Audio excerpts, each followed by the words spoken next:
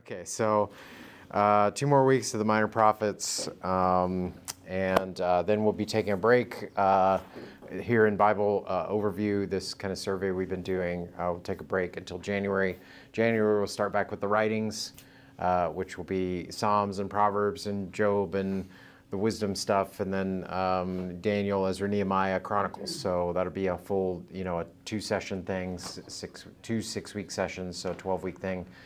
To finish the Hebrew Bible. So if you're interested in coming back and continuing on in the storyline, then I encourage you to do that. So, but we'll do Habakkuk, Zephaniah, and Haggai, so 3 smaller books. And then next week we'll finish with Zechariah and Malachi. Okay, so let's start with, I just want to mention again some of these books we've been talking about. I think that there is evidence not only in the history of the synagogue, the history of the scrolls and the actual textual evidence, but also in the literature itself, that you can think of these 12 books as really being collected as one scroll or one book. So although we have 12 individual different authors, you have this kind of idea of the collection of the 12 of them into one writing and kind of retrofitted for one story. And I think we can see evidence of this by, the start of them being Hosea and this kind of programmatic kind of verses here in Hosea 3, 4, and 5. For the children of Israel shall dwell many days without king or prince, without sacrifice or pillar, without ephod or household gods. Afterward, the children of Israel shall return and seek the Lord their God, and David their king, and they shall come in fear to the Lord and to his goodness in the latter days. So this is actually becomes kind of a programmatic kind of couple of verses for all of the minor prophets and not just Hosea. I'd say those 2 verses are the most thematic verses for the book of Hosea, but they're also the most thematic for all of the minor prophets. And we see this theme coming on and continuing the theme of the major prophets, which is that the restoration will come after the exile. Well, as I've been talking about, the minor prophets connect this restoration specifically to the Messiah. And last week we actually saw the connection to some very specific prophecies about the Messiah, including that of Micah, that the Messiah would come from Bethlehem. So we're going to continue on this theme today, and then at the end we're going to talk about how this all kind of connects to the overall theme of the story of the Hebrew Bible. So, all right, let's jump in here in Habakkuk. The book of Habakkuk, written by the prophet Habakkuk sometime around 605 BC. We don't know much about this guy, Habakkuk, but he's believed to be a contemporary of Jeremiah. That's from Hebrew tradition. And so, again, this would be similar time frame to him. So sometime around 605 would be his ministry and when he would have composed this book. So let's jump in here. Habakkuk 1. A prophet named Habakkuk sees a vision of the Lord. God demonstrates to him that Judah will be punished by Babylon. Of course, that's a similar theme to Jeremiah. Habakkuk first asks why God has tolerated the wickedness of the people for so long. So he laments here on the state of Judah. He sees nothing but violence and distress and abuse of the poor within the land. So he's lamenting here. He's very distressed. God assures him that they will be punished. He says he is, quote, raising up the Chaldeans to seize dwelling places which are not theirs. Babylon's armies are swift and violent. Habakkuk demonstrates his faith during this time to come by recognizing that it is coming from God. Quote, "You, O Lord, have appointed them to judge." He does not believe that God will totally destroy Judah, but then only Babylon will be left to destroy others. They are especially, because then only Babylon will be left to destroy others. They are especially wicked and treacherous. So Babylon is not presented as a righteous conqueror here, just as a tool of God, because they themselves are wicked and treacherous. Habakkuk 2. Habakkuk waits patiently for a response that will affirm his thinking. God answers him, telling him to write down the revelation he is receiving.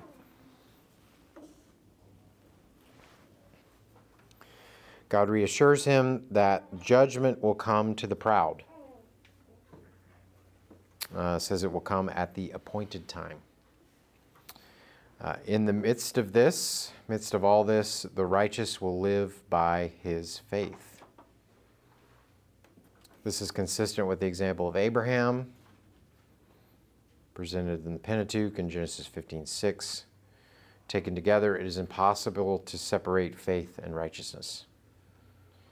Paul uses these texts to support the fact that faith makes one righteous in God's eyes. Those are the blanks there. Faith makes one righteous in God's eyes. It is this, not one's works, that justifies him or her before God. So I've got some references there. I encourage you to look those up later, but Romans 1:17, Galatians 3:17, they both actually use intertextuality with Habakkuk 2:4. So God's response to Habakkuk is that he and others will be challenged to have faith during this time of turmoil. So yes, things seem terrible, but you should live by faith. That's the message here. The author of Hebrews uses similar theology in challenging New Covenant believers to have faith during times of trial. God then pronounces woe on Babylon. For everyone will know who he is. This judgment will come because of the violence and disgrace they have brought to other nations. Woe is also pronounced on Babylon for their worship of idols, which are man-made. God is the one who is in his holy temple. Let all the earth be silent before him. Habakkuk 3. Habakkuk finishes with a prayer of trust. He prays for the deliverance of his people, wanting him to redeem the remnant by punishing the wicked. So this is actually very similar to the book right before us. In Nahum 1, God's universal judgment of other nations would result in the salvation of his own people. So that's a similar concept here.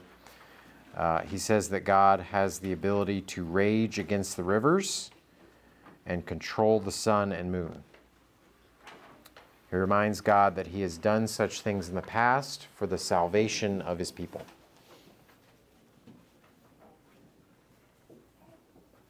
His language is similar to that of Exodus 15, where God is praised by Moses for delivering his people. Habakkuk will wait patiently throughout Babylon's siege because he knows this salvation will one day come. Though everything will crumble around him, Habakkuk says that he will, quote, exult in the Lord and rejoice in the God of my salvation. So he calls for God's action now, but he's also willing to wait. Let's read this. Chapter 3. Let's see. Could I get a volunteer to read 4 verses here? Chapter 3, verses 16 through 19. Any volunteers? Yeah. I hear and my body trembles, my lips quiver at the sound. Rottenness enters into my bones, my legs tremble beneath me. Yet I will quietly wait for the day of trouble to come upon people who invade us. Though the fig tree should not blossom, nor fruit be on the vines, the produce of the olive fail, and the fields yield no fruit. The flock be cut off from the fold, and there be no herd in the stalls. Yet I will rejoice in the Lord. I will take joy in the God of my salvation. God, the Lord, is my strength. He makes my feet like the deer's. He makes me tread on my high places. To the choir master, string instruments. Awesome. Thank you. So we've got he's calling for God's action now. He wants God to act, but you can see the faith here. He's willing to wait. We see that there in verse 16, and then later. He's rejoicing in the Lord. He's willing to wait on his timing because he has faith. This is a great example of the gospel, right? Right here in the Minor Prophets. We don't have to, when we think about the gospel, living by faith, trusting in God, we don't have to go just back to Abraham. We can see it very clearly right here in Habakkuk. So let's open it up a little bit for discussion. Think about the meaning of Habakkuk and then the significance. Habakkuk provides us a great example of faith during times of trial. Though everything around him is crumbling, he still praises God. We're challenged to do the same. And then open it up for discussion. How is your faith when times are rough? How can we act like Habakkuk during trial? What future things can we look forward to in these times? Any thoughts here? Habakkuk, living by faith.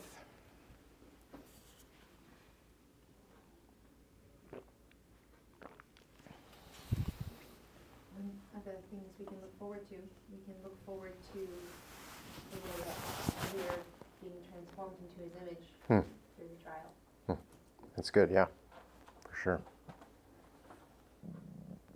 Yeah, sorry, Ella. It's crucial. I mean, that's the key to obey the scriptures fully, not just like I said even last time. I mean, it's crucial because if we don't submit fully to him, we should not expect anything from him. And so, and again, also very important to remember that even though we submit fully, again, it's not our timing, it's his timing. Yeah. He does not trust in our timing. We have to trust and believe that his timing is always perfect. Yeah. Yep. We have to, and with that in mind, knowing that, I mean,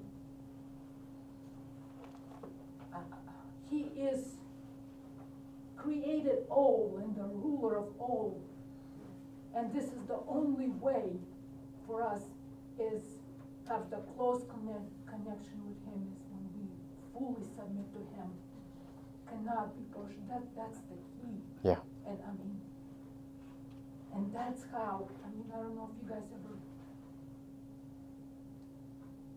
noticed that when you fully submit, when you even read the scriptures, in a way you'll see yourself in it. It's amazing. I mean, God's word is truly a living word. Yeah. That's good. Yes. Thanks. Yeah. I just think it's very timely too, and I appreciated Nathan bringing up the fact of how bad, like when we were studying Jonah, that the Assyrians were, you know, because I just think about too, you know, Yeah. and all of the situation now, and it's just hard to think of children, but all of this is part, God knows all of this, you know, and so, Yeah. I just appreciate the timing of it all, I Yeah. guess. Yep. Yes. It's good. We just have to be ready. Yeah. We have to be ready. Yeah. We cannot look at the others, who does what, and compare them. No, we only have to compare ourselves to a holy God. Yep. Set the scripture up as a standard. Compare ourselves to that. Yep. It's good. And that was Pastor Rich's message today too, being in the Word. If Yep. we're going to, we have to be in the Word. Yep. Yep. These last Yeah. verses, it's like a Habakkuk has been my favorite for about 40 years Oh, wow. or more, who knows? And my husband passed away 19 years ago. And of course, the time since then has been up and down and up and down. I've got a pretty big family, and you just have all kinds of stuff. And I always remember these verses, no matter what, God's in charge. Yeah, yeah. And It's it's good. really true. Yeah. It's good. All right, anybody else? Habakkuk. Okay, let's keep going on. We'll get through the next little book here, which is Zephaniah.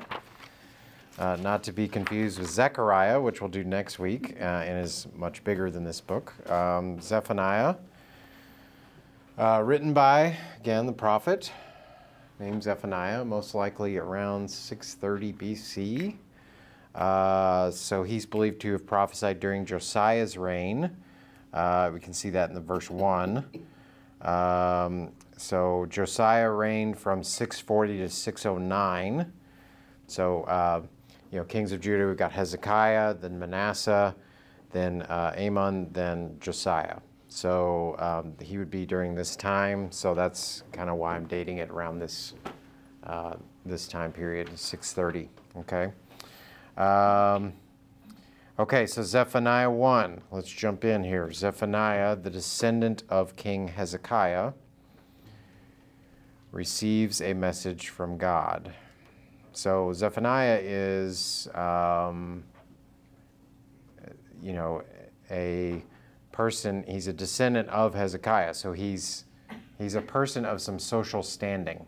Okay, that's so. These prophets are all kind of from different backgrounds, but this guy's got some. I don't know what the word is. Some social gravitas. That's good. Yeah. So he's not like Amos, who's just a shepherd, right, out in the fields, right? This is a guy with a different background.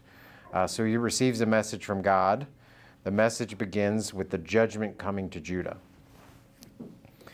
So this comes right after Habakkuk's conclusion about the judgment to come that we saw there in Habakkuk 3. So the message begins with the judgment coming to Judah. He says that he will wipe away man from the earth. He says he will, quote, cut off the remnant of Baal from this place. He will act against Judah and those who have served others and, quote, have not sought the Lord or inquired of him.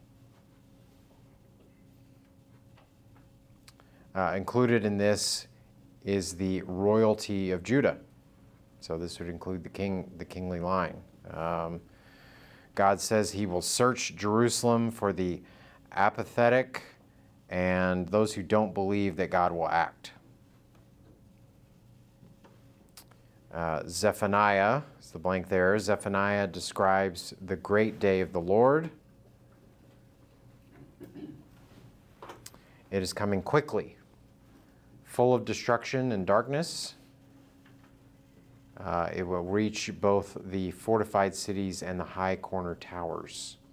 So very similar to language in Habakkuk 3 there. The riches of the people will not be able to save them from the fire of his jealousy.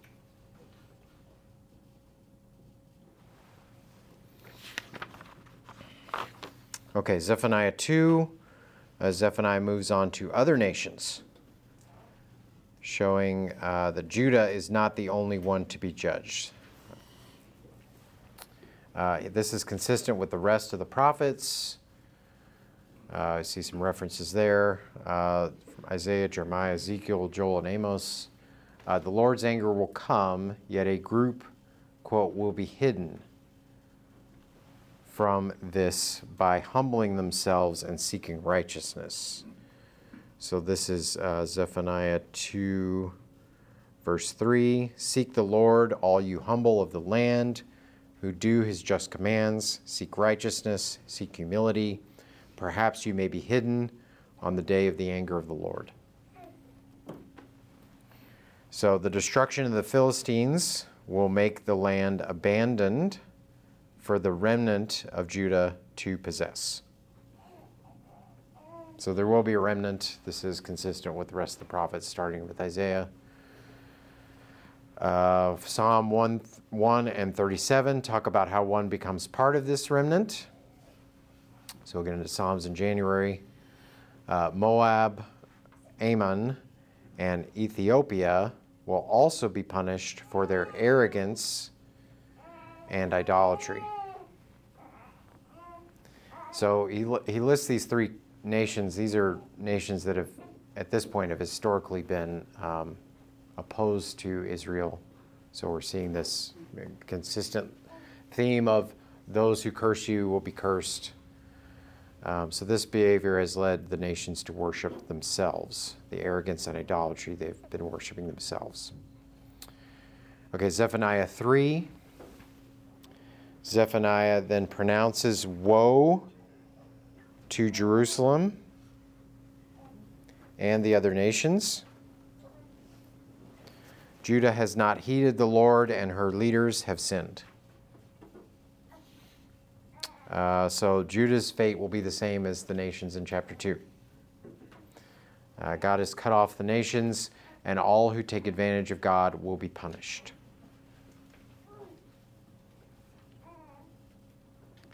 This indignation will also result in purifying the lips of the people. In this time, worshipers will come from beyond the rivers of Ethiopia. Let's read this. This is chapter 3, verses 8 through 11. Can I get a volunteer to read those 4 verses? I'll read them. Okay.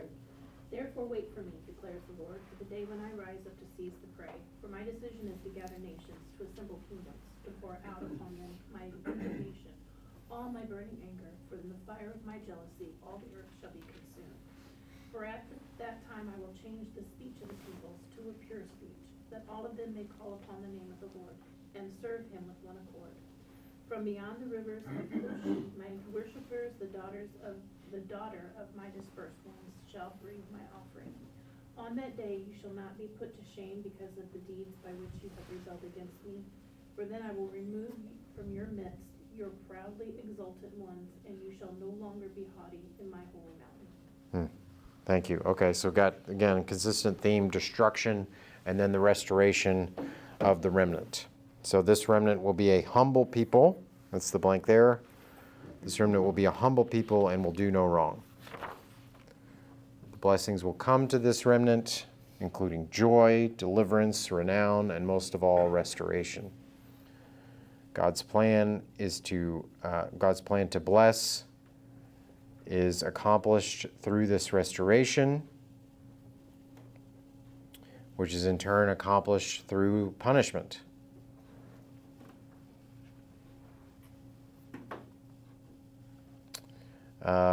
God's preservation of a remnant during destruction is also promoted in Genesis 1 through 11, Deuteronomy 27 through 28, Isaiah 40 through 66, and Jeremiah 31 through 34. So the hope, we've seen this theme in the prophets so far. The hope of restoration must come after the destruction. The hope of Zephaniah is kind of pushing itself past the exile. What we're actually going to see next, in the next few books, Haggai through Malachi, is that, and this is the reason why these are at the end, is that the hope is actually pushed even a little bit further. Okay, it's not just right after exile, it's actually at a even further distant time after the exile in the future. So we'll see that as we jump into Haggai here in a minute. Okay, so Zephaniah, let's talk about Zephaniah. What is the significance? Well, Zephaniah shows that God punishes in order to create the remnant. He allowed Babylon to purge the people, much like he allows trial, and even brings discipline to make believers more mature in Christ. I think this is, again, consistent with God's character. He uses these things in our lives to make us more mature. It helps to remember his purposes during our times of struggle. For discussion, how do you view discipline from God and trial in life? How does an understanding of God's purposes in the exile of Judah affect our view of these things? Any thoughts here? character of God, bringing difficult things for his purposes. Anybody want to share? Yeah, go ahead, Jerry. I think in the modern world, we don't like to view God as the perpetrator of some of these things. Mm-hmm. Like it's something outside of God that takes care of all this. And Mm-hmm. that's something that people would read the Old Testament like we're doing now would realize that God is quite active in that world. Right. Yeah, no doubt. And even the New Testament, James 1, we can see that we should see these things and struggles as things that are joy because God has a purpose in them.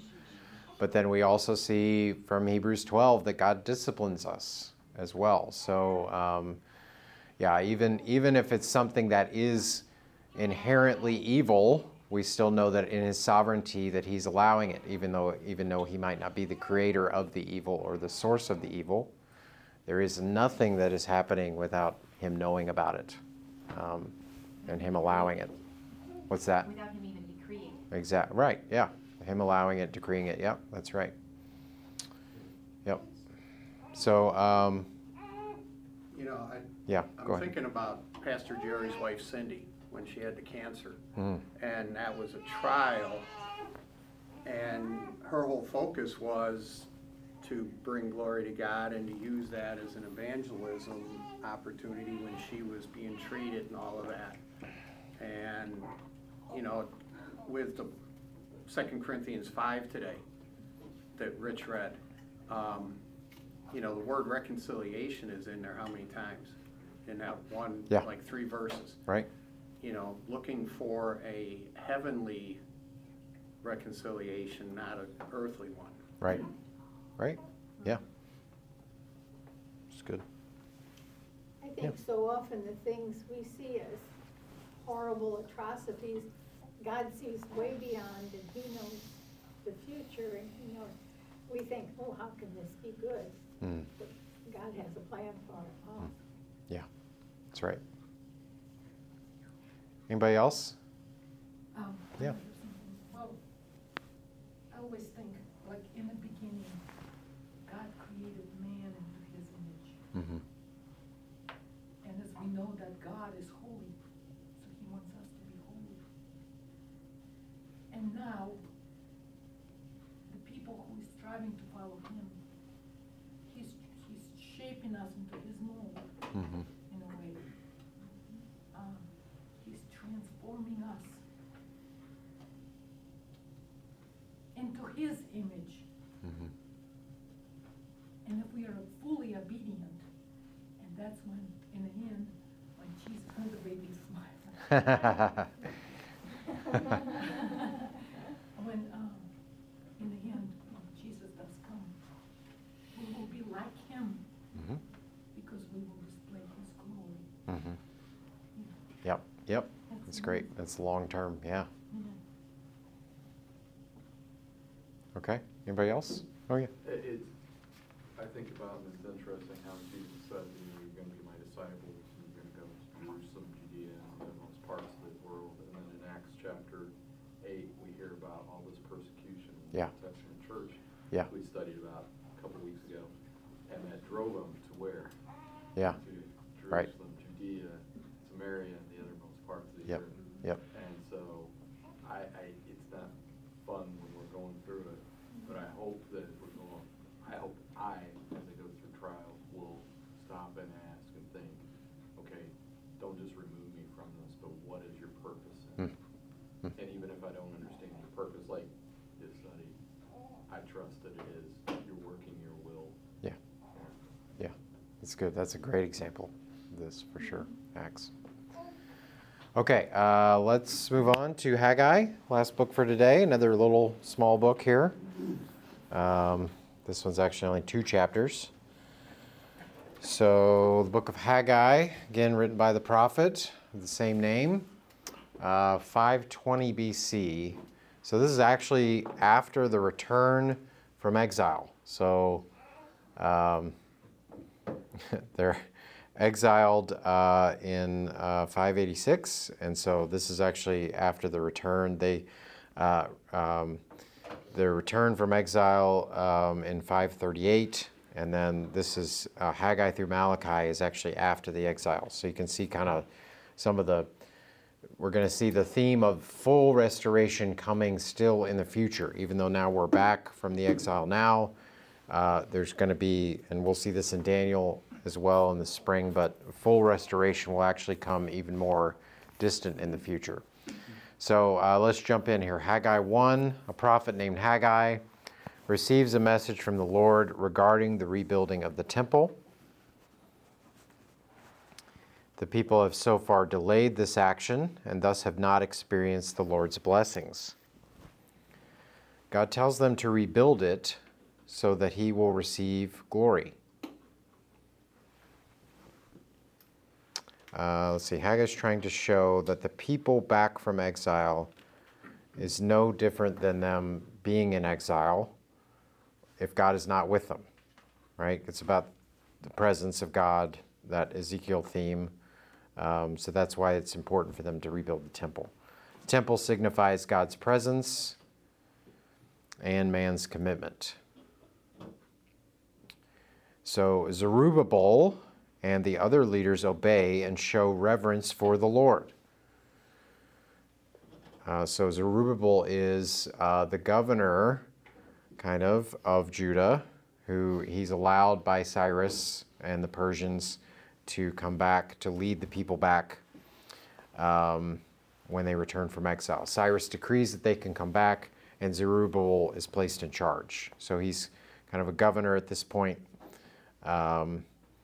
But he is in the kingly line. So then God tells them that he is with them. He motivates and stirs up the people to work on the temple. Their blessings in the future are foreshadowed by this temple, much like they are in Deuteronomy, and Isaiah, Jeremiah, and Ezekiel. So the temple is connected to God's presence. The temple is connected to the restoration of the people. And that's what Haggai's trying to do here in connecting these things. And again, this is about obedience, right? It's you need to obey me. I'm asking you to do this, to have presence with me again, and they do. Their initial response is to obey. Zerubbabel and the other leaders. So okay, Haggai 2. Haggai receives another message from the Lord, encouraging Zerubbabel and the people. Again, Zerubbabel's in charge. He's a descendant of David. They are comparing the temple being built to the more magnificent temple of the old, to Solomon's temple, right? And God makes 3 promises to them. The first is that he will be with the people just like he was when he brought them out of Egypt. You know, Ezekiel's theme is presence of God, but you can really connect this all the way back to Exodus, right? It's God's presence was with them, Mount Sinai, out in the wilderness. He's traveling around with them in the tabernacle. That's really where we can kind of connect this idea of God being present with the people. The second is that so he promises them that he will be with them just like he was then. The second promise is that because he will be with them, they do not need to fear. And then the third promise is that God will fill the temple with wealth from other nations.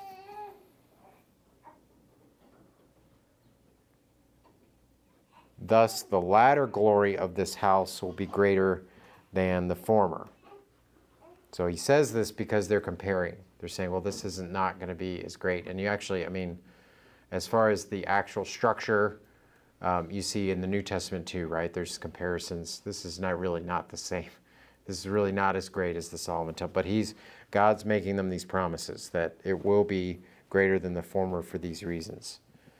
Now, Haggai receives a third message from the Lord, this one emphasizing renewal.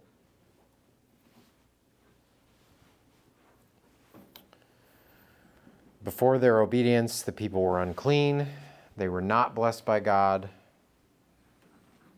However, Haggai says that from this day onward, God will bless the people.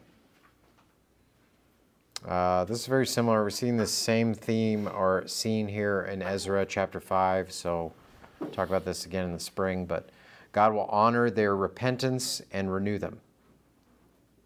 Those are the blanks there. Repentance and renew them.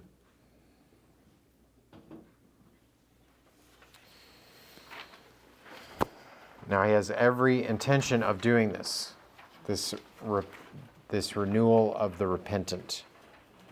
But again, the theme of the minor prophets is this restoration is connected to the Messiah. So that's what this next section's about. A fourth message comes from Haggai, telling him that Zerubbabel is special among the kings of the nations. Again, he's in the line of David, so he's the leader right now. And God says that Zerubbabel is special among the kings of the nations. He says that he will make him like a signet ring, which is essentially, it's a ring with a seal on it. He seals him as this special king. He says this will happen on that day. Zerubbabel's presence as a descendant of David, it's the blank there, descendant of David, indicates that the future promises of the Davidic king and his leadership in the overthrow of the nations are still in effect. So we see all these promises. I've got several scripture references there about the Messiah being the conqueror over the other nations. Zerubbabel is not the Messiah himself, but he is the sign. I think a few weeks ago we talked about this concept of typology, right? This is a clear typology here, which is intended by the author, Haggai. But Zerubbabel is not the Messiah himself, but he is a type of the future leader. Zechariah, which we'll talk about next week, is a contemporary of Haggai, and he will confirm this when it's in chapter 6, verse 15. He'll confirm this about Zerubbabel, him being a type of the Messiah to come. Okay, so just to summarize here what we're talking about in Haggai. It's about the future restoration through the new covenant, the spiritual blessings that come from it. We see here in chapter 1, verse 9, you looked for much, and behold, it came to little. And when you brought it home, I blew it away. Why, declares the Lord of hosts? Because of my house that lies in ruins, while each of you busies himself with his own house. So at this point, they're not blessed. Then if you skip ahead to chapter 2, verse 19, is the seed yet in the barn? Indeed, the vine, the fig tree, the pomegranate, and the olive tree have yielded nothing, but from this day on I will bless you. So you have not been blessed, but I will bless you now. And then 21 through 23, speak to Zerubbabel, the governor of Judah, saying, I am about to shake the heavens and the earth, and to overthrow the throne of kingdoms. I am about to destroy the strength of the kingdoms of the nations, and overthrow the chariots and their riders. And the horses and the riders shall go down, every one by the sword of his brother. On that day, declares the Lord of hosts, I will take you, O Zerubbabel, my servant, the son of Shealtiel, declares the Lord, and make you like a signet ring. For I have chosen you, declares the Lord of hosts. So he will bless them now, but again, this blessing is connected to the future blessing that comes through the Messiah. Okay, so that's quick summary of this book, this little treasure here, Haggai. Significance, Haggai shows that when we are obedient to him, blessings come in the new covenant. These are spiritual blessings that come as a result of obedience to the Davidic king. Before this obedience, we are unclean before God. So again, connection of God's character. When we obey him, there comes blessings. Here in the Old Testament, we see a lot of these blessings come through, again, this idea of pomegranate and these things that your house is blessed with. But we can make the connection here in the New Covenant to are spiritual blessings. Do you ever disobey God and then wonder why you aren't close to him? Do you ever think that it is God's fault you aren't close to him? Why are some things that make us disobey him? What are some things that make us disobey him, and how can we avoid them? Any thoughts here? Just obedience to God, blessings that come. Yeah. Well, first of all, one is just not fully submitting him, doubting him, not obeying his commandments. Mm-hmm. And just like the scripture says that whoever doubts, they're like double-minded, Yeah. and they should not receive anything from God. Yep. James 1. Yeah, that's right. It comes down to just, I want what I want when I want it, and if Hmm. you don't give it to me, it's your fault. You know, Hmm. it's our selfishness and our pride and arrogance before God, not the humility. It's like, always you see humbleness is what God is looking for. Yeah. Humble and obedience and submission. Yep, absolutely. And I find those three every single day. Yeah, yeah, Yeah, God never walks away from us, it's us walking away from him. yeah, right? That's right. It goes really well into what we heard in first service if you're in there about Mhm. just abiding in him. you Yeah. know? And I think that John 3:36 talks about the disobedient will abide in his wrath Hmm. or remain. It's the word the word ESV uses is remain, but it's the same Greek word. And so like to go to the whole sovereignty thing, you know, I mean, we're abiding in God, period, Hmm. because we're in his creation. Hmm. But, you know, it's almost like what policy are we under? Hmm. Are we under the wrath? Are we going to abide under the wrath, or are we going to abide in the love and joy and whatever the first one was that I'm totally drawing a blank on. Yeah. Word, thank you, yeah. And so that's, you know, yeah. That's good. Yeah, I think Israel, I mean, you know, it's such a great picture for our own lives. I mean, we do the same thing. We are delivered, and then we kind of end up in the desert going like, what are we supposed to be doing here again? And then God comes, you know, Moses comes down with the law, and they've already Yep. chosen a new God to Yep. to serve. And so I think that's just a great picture of kind of our own lives too, is instead of being patient and waiting, we so often, well, God must want us to do it this way. Again, take Yeah. Abraham, Isaac, Yep. Hagar, Ishmael. Yep. It's kind of like, well, in the gap, he must want me to act, so I'm going to go off and do this. It's like, well, no, like God's doing his own thing, so Mhm. be patient, wait on that, be humble, to kind of give yourself over to him rather than constantly acting on what you think is best. Yeah, that's good. It seems Yeah. like we're prone to want to shave off the rough edges of God's plan. We Mhm. want to do something, we're in the midst of something, but yet it's not working the way we think it should be, and then Mhm. we try to adjust it a little bit. Mhm. That old song comes to mind, anything you can do, I can do better. Mhm. I mean, for old people, that's a good, they know that song, but Yeah. it's that concept that we're not patient. Yeah, yeah, yeah. And from the That's right. beginning of time, all the way back to Adam and Eve, it's like, they were not patient with God, and Mhm. Abraham and Sarah, so they had to implement their own plan. Yeah. You know, so it's always trying to take things into our own plan and our own doing. Yeah. Because we just aren't patient enough to wait on God. Yep. I think Yep. it's also our impatience is because we're trying to do it ourselves. I think it really is based in us wanting glory Hmm. deeply, Hmm. and rather than to give him the glory Yeah, is ultimately what it comes down to. yeah, I agree. Yep. Well, Yeah. so, like I've experienced that, like, a lot of times that we want to do it ourselves, and our way, and if God says, no, I want you to do it this way, this is, I want to do it like that, and he said, there's no other way. Hmm. That's why it's crucial to completely submit ourselves to him. Yeah, yeah, it's good. Anybody else? Haggai? Yeah. Again, I'm thinking about Paul in Philippians 4:13. Okay. Anybody likes to tout that verse as I can do anything Mhm. through Christ. But he was talking about his contentment. Mm-hmm. And he had come to a point where he was like, I just want to know the fellowship of the suffering with Christ. And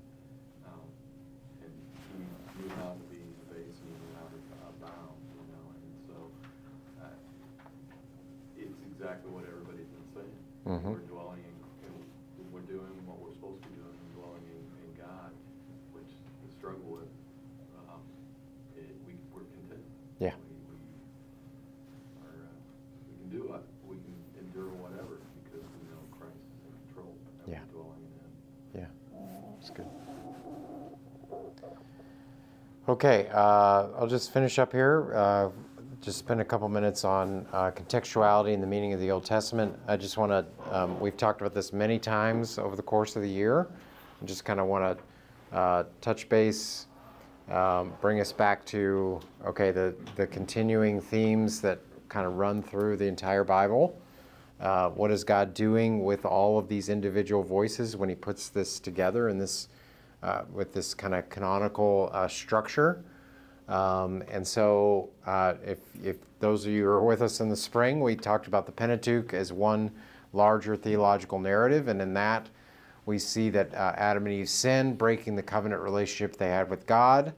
Seed of Abraham will renew this relationship, and this seed will be a king from the tribe of Judah. We see that kind of theme running through the Pentateuch. The Mosaic covenant provides temporary fulfillment, but it is not the permanent solution Moses envisions because of the heart of the people. He does envision a covenant that will come in the future where the heart will be changed. And then at the very end, we see the promise that a prophet like Moses will come.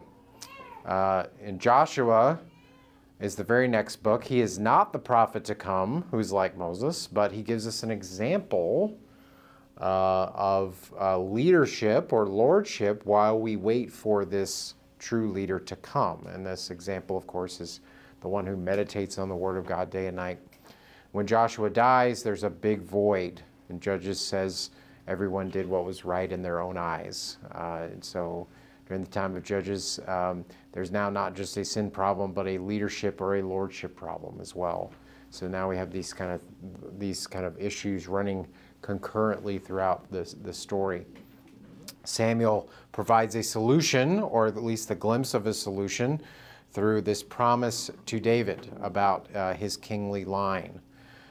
So that is the solution to this lordship problem, but again, the Davidic kings do not provide the solution. They actually are time and time again the wrong leader, and not only give the people the wrong example, but actually lead the people into further destruction. So we actually see by the end of Kings, the people are wiped out and exiled. So then we get this poetic interlude, which we've been dealing with here in the latter prophets these last few weeks. In Isaiah, we took 2 weeks to study Isaiah, and that's all about the suffering servant. Suffering servant is the one the reader's been looking for. He dies, he's pierced for the transgressions of others, so he solves the sin problem, and he's also connected to the Davidic promise. He's actually solves the leadership problem as well. So the suffering servant is actually, you think of this as a large story, this is actually the climax of the story, this presentation of this, or one of the climaxes of the story, this presentation of this suffering servant. Jeremiah talks a lot about the new covenant and the restoration of the people, but says that it actually has to happen after the people are destroyed. It must happen later and then be built on the foundation of this rubble that happens because of this destruction. Ezekiel also talks about the restoration and the hope of the new covenant, but he centers it and bases it in God's presence. The presence of God is the essential aspect of the new covenant, and that why it will be different is because the presence of God will be in the heart of the people, and the Spirit of God will transform the heart. So that's the message of Ezekiel. And then now we see this again. We saw it Hosea 3, 4, and 5. The minor prophets continue to talk about this future restoration, but they connect it very directly to the promises of the Messiah. So yes, we have the restoration to come, as Jeremiah and Ezekiel both talk about, the restoration through the new covenant.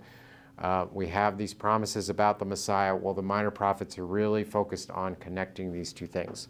The restoration will come in the future after the exile, but this restoration will come directly through this Messiah, and we have here several details about this Messiah to come. So this is, again, the message of the minor prophets and how it connects to the larger story. When we come back in the spring, we'll kind of pick up the story with the third section of the Tanakh, which is the writings, or the Ketuvim.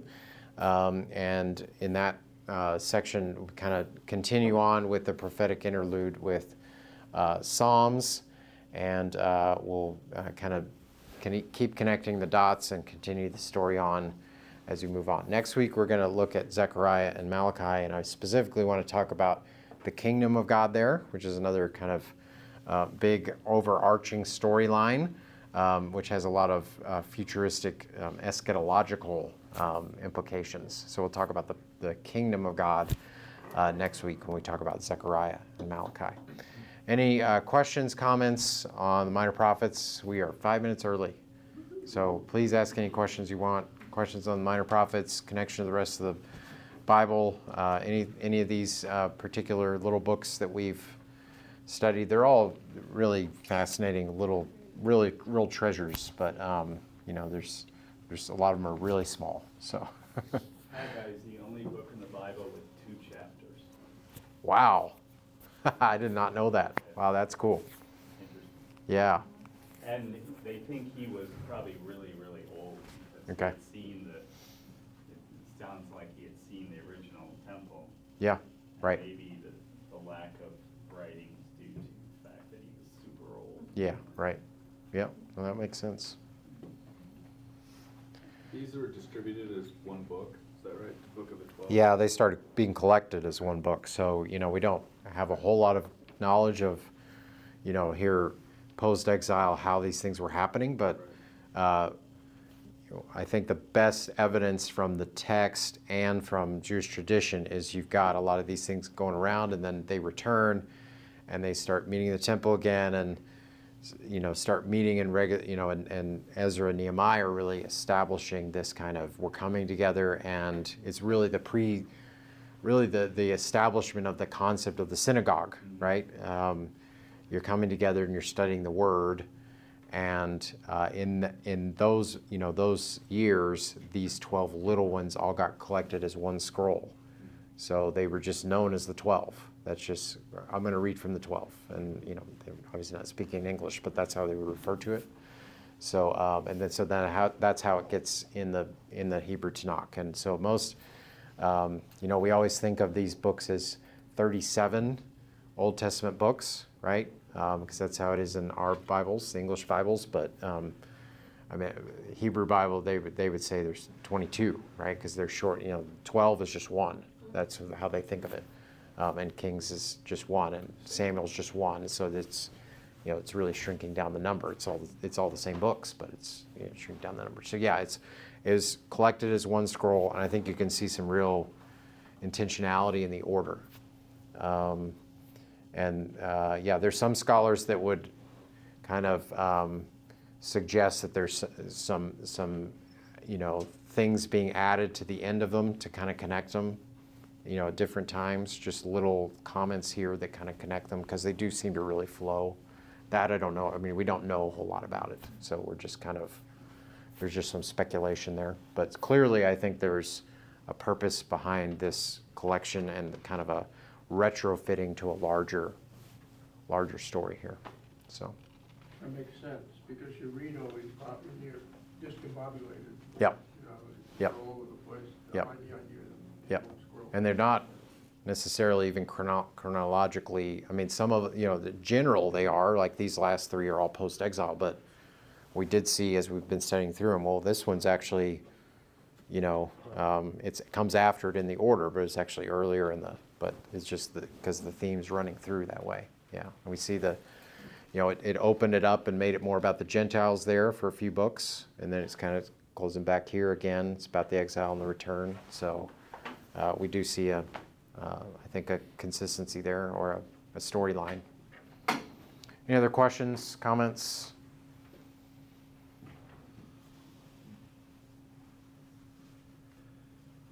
All right, thanks guys. We'll finish up next week.